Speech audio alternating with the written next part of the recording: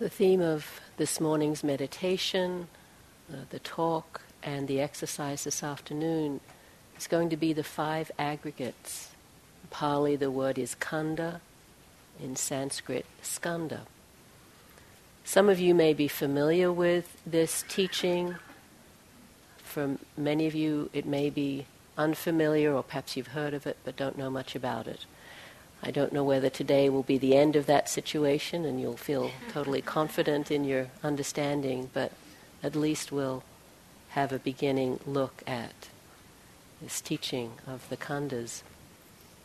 It's not one that we commonly give as a meditation instruction, because these 5 aspects of our experience of form, and as regards our meditation practice, mainly the body, feeling or vedana, feeling tone, pleasant, unpleasant, neutral, sanya, perception, recognizing or knowing of things, volitional formations or sankharas, all of the contents of our mind, thoughts, moods, emotions, concepts, etc., memory, conditioning, and then consciousness, that which knows. It's quite a complex list, but it actually is what you're experiencing all the time. It just takes some clarity of mind or subtlety of mind to notice it. And we've already been talking about these aggregates already in many of the quotes that we've used, use as a framework this way of understanding our experience through the lens of the 5 aggregates. But in the meditation this morning, I want to keep it more simple rather than try to guide you in opening to or investigating the aggregates. Is just to see that in the aggregates, there's the body, the first aggregate, and all the rest are actually mental functionings of the mind, and various kinds of knowing. So we're going to point towards just noticing that in our experience is what arising, what is being made contact with, something in the body or something in the mind. And then perhaps adding to that, if that's helpful for you, along the themes of the meditations that we have been doing, is there a disturbance around that? Is there some constellation that's happening, some contraction or resistance or holding on to? What's that nature? And if you can get more subtle and notice, is it around the feeling tone of it, of pleasant, unpleasant, or neutral, or it's a kind of thought and you can name the thought, you can do that, but you don't have to. You can just kind of keep it more simple around this, knowing, is it the mind or body that's drawing my attention? And is there a disturbance around that? And with that noticing of disturbance, of contraction, of a lack of ease, what happens then? Do I get tighter around it, or is there a letting go? Does something else happen? In meditation, we're I was going to say a number. We're doing 2 things, but of course we're doing more than that. We're doing a number of things, but one of them is deconstructing our experience and kind of seeing it in its constructed nature, so it's not so solid. And then we're tracking it. We're noticing what's happening now, and as we relate to it in a certain way, and hopefully a skillful way, we notice what happens. Do more wholesome states of mind get developed? Do I move more into equanimity or peace or calm? Or do I find that I'm getting contracted and resistant? And so we notice that. So we're in this process all the time of deconstructing and tracking our experience. And this is all out of this vipassana, clear seeing. This is why mindfulness is so essential. It's this seeing differently that we've been emphasizing, seeing more or in a different way than we usually see. Because our usual way of seeing is full of all of these conceptions and projections and reactivity. This is trying to see clearly, seeing the Dhamma in our experience, seeing things as they are with as little filtering as possible. So that's what we'll be pointing to in the meditation this morning. So again, just beginning with a comfortable posture, If you need to adjust a little to find that comfortable posture, please feel free to do that. I often find it's actually helpful to move a little as I find that upright and balanced place.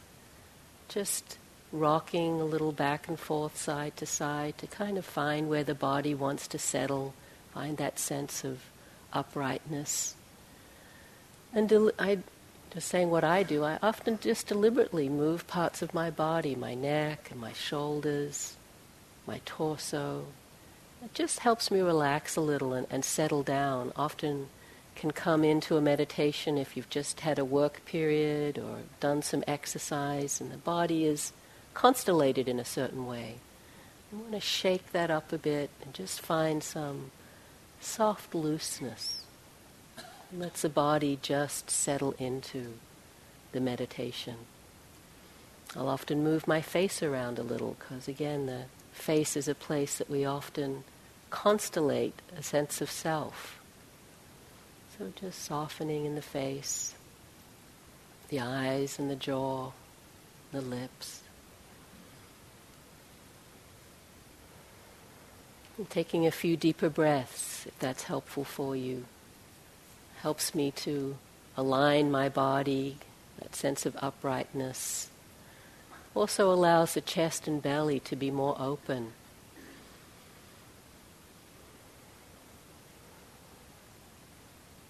Helps both energize and relax the body and mind.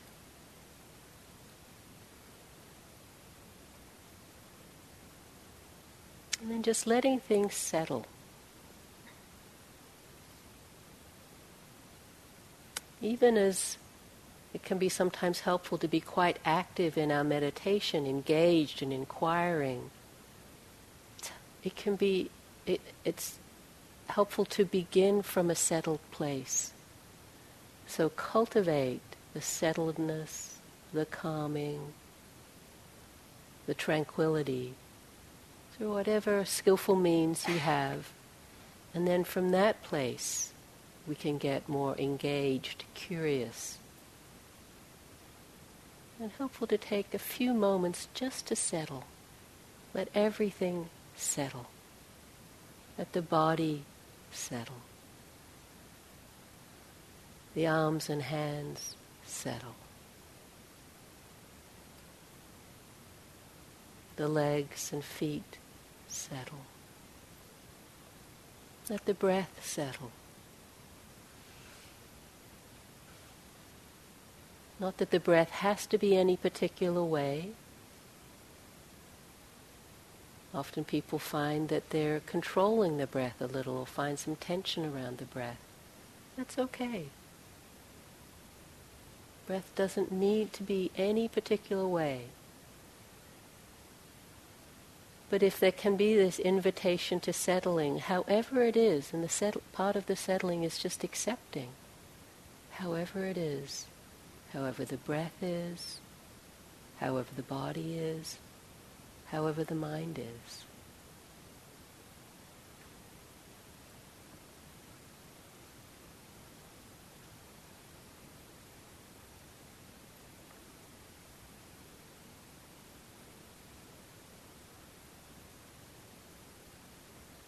So we invite this sense of peace and relaxation. We can't control whether it's actually there or not, but we make the space open to the possibility through this receptive, settled awareness, this coming into stillness.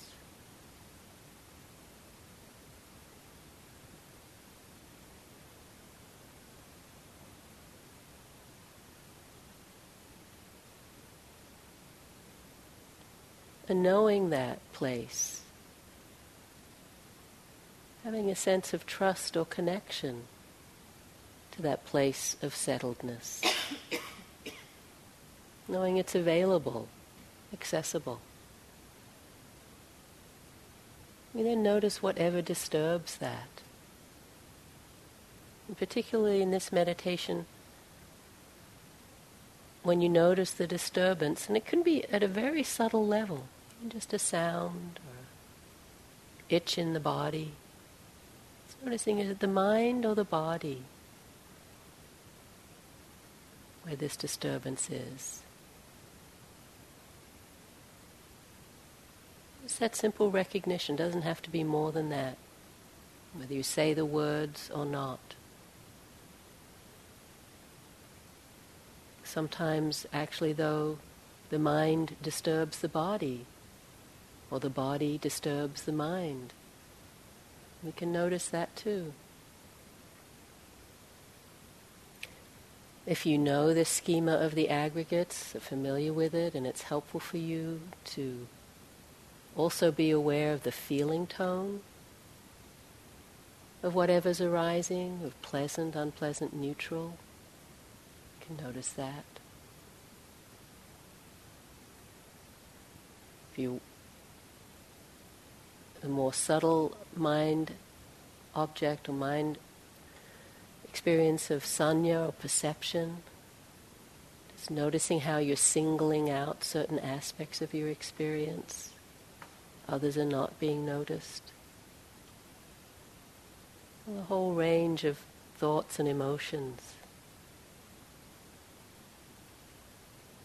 can relate to that field of sankharas just by naming the thoughts, planning, remembering, rehearsing, worrying. And perhaps there's a sense of stillness. The body and mind are relatively peaceful. But you can be aware of that sense of observing, that knowing,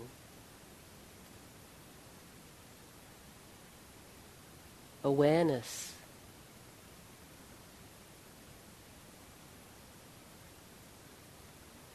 That connects with the objects as they arise. Just a shift in how you relate to the knowing, instead of focused on the objects, focused on the knowing of the objects. That doesn't make sense if you don't even try to include it, but just offering it as a suggestion for those of you who've practiced in this way before. But mainly keeping it simple. Noticing, cultivating, inclining towards a sense of peace and ease in the body and mind. Knowing how you do that. This is a skill we can learn. How to invite this sense of settledness, of calm. So that when that's disturbed, and it will get disturbed by thoughts, by physical experiences, memories, worrying, whatever it is, we're with that experience, we know it as it is, know its nature, it's impermanent, it's not self. And as it fades or changes, we come back to that place of resting, of settledness, using the breath, using the body, to stay present, connected and grounded in this moment's experience.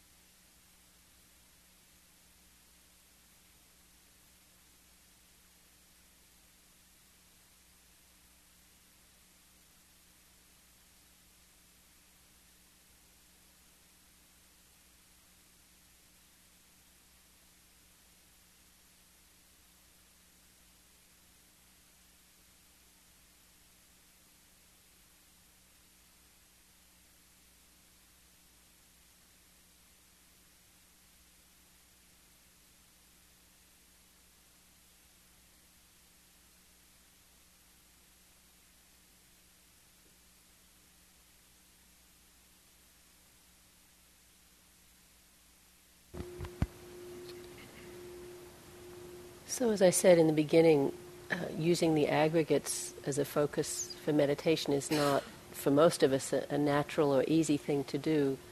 I'm a little curious, even the simple distinguishing of mind or body as a field of disturbance, was that helpful? Were you able to notice more subtle things than that? How was this meditation for you? It's not very loud. It's right behind you. You need more volume? Is that what you're saying?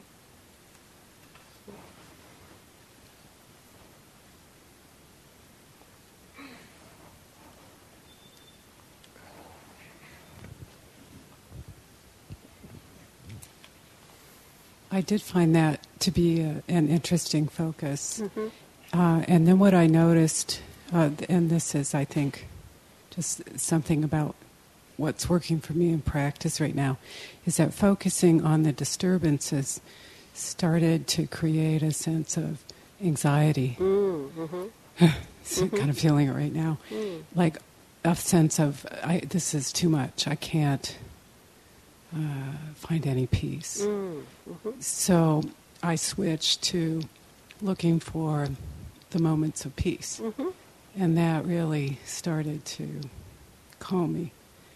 And so I just thought I'd share that. Yeah, no, and that's an important distinction. And it's really, we can see, it's almost perception. This is what you're talking about, Sanya. If you're wanting and singling out the disturbance, you'll notice disturbance. Mm-hmm. And they will seem to increase. If you have an intention to notice and single out ease, there's a tendency for that to increase. So that's an important insight to see. But I want to emphasize that when we say, notice the disturbance, it's not like you should be what we call pain patrol, like where's the next fire I need to put out? You rest in the ease, but if something comes up that's enough to be a disturbance, then you notice that you don't have to be vigilant looking for the next disturbance. So again, it's just finding the right balance in that. But I think what you did was very skillful, of come back to resting in the ease, emphasizing that, and noticing how that sanya, that perception, actually enlarges or makes more available the possibility of ease, the experience of ease. Thank you. Thank you.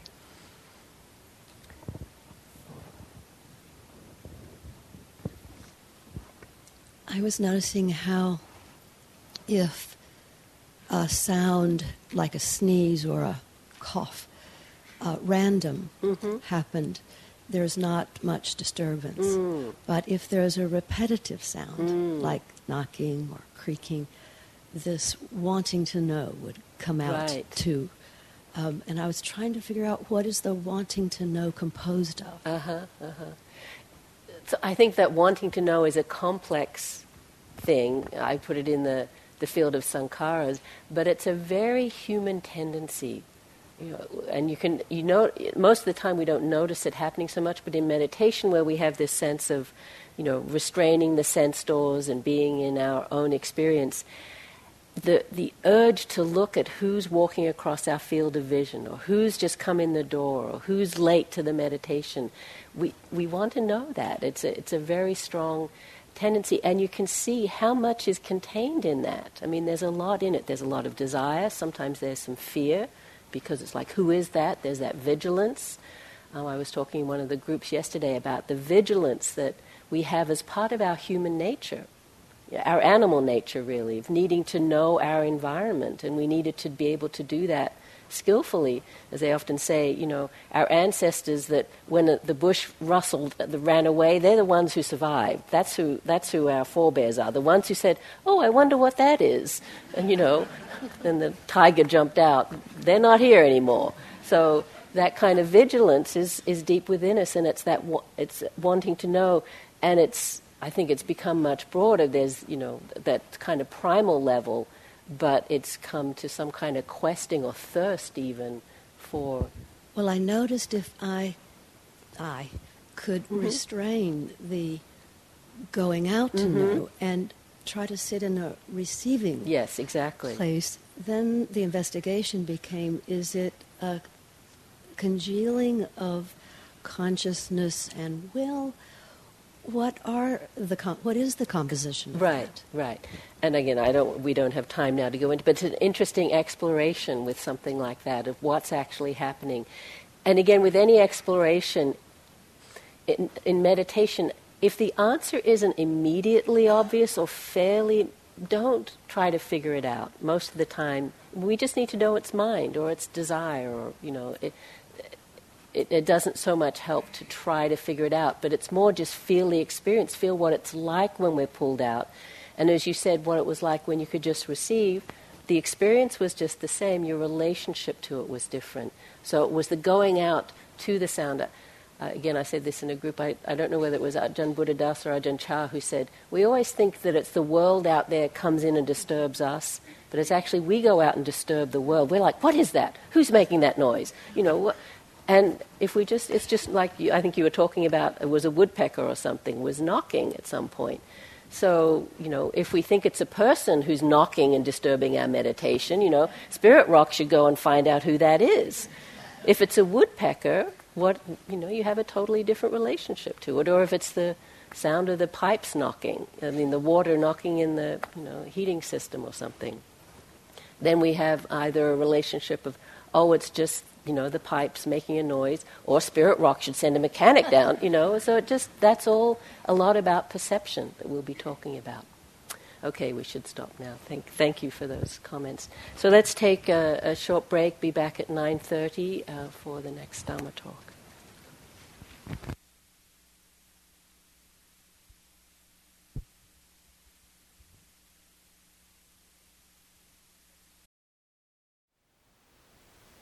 Thank you for listening. To learn how you can support the teachers and Dharma Seed, please visit dharmaseed.org/donate.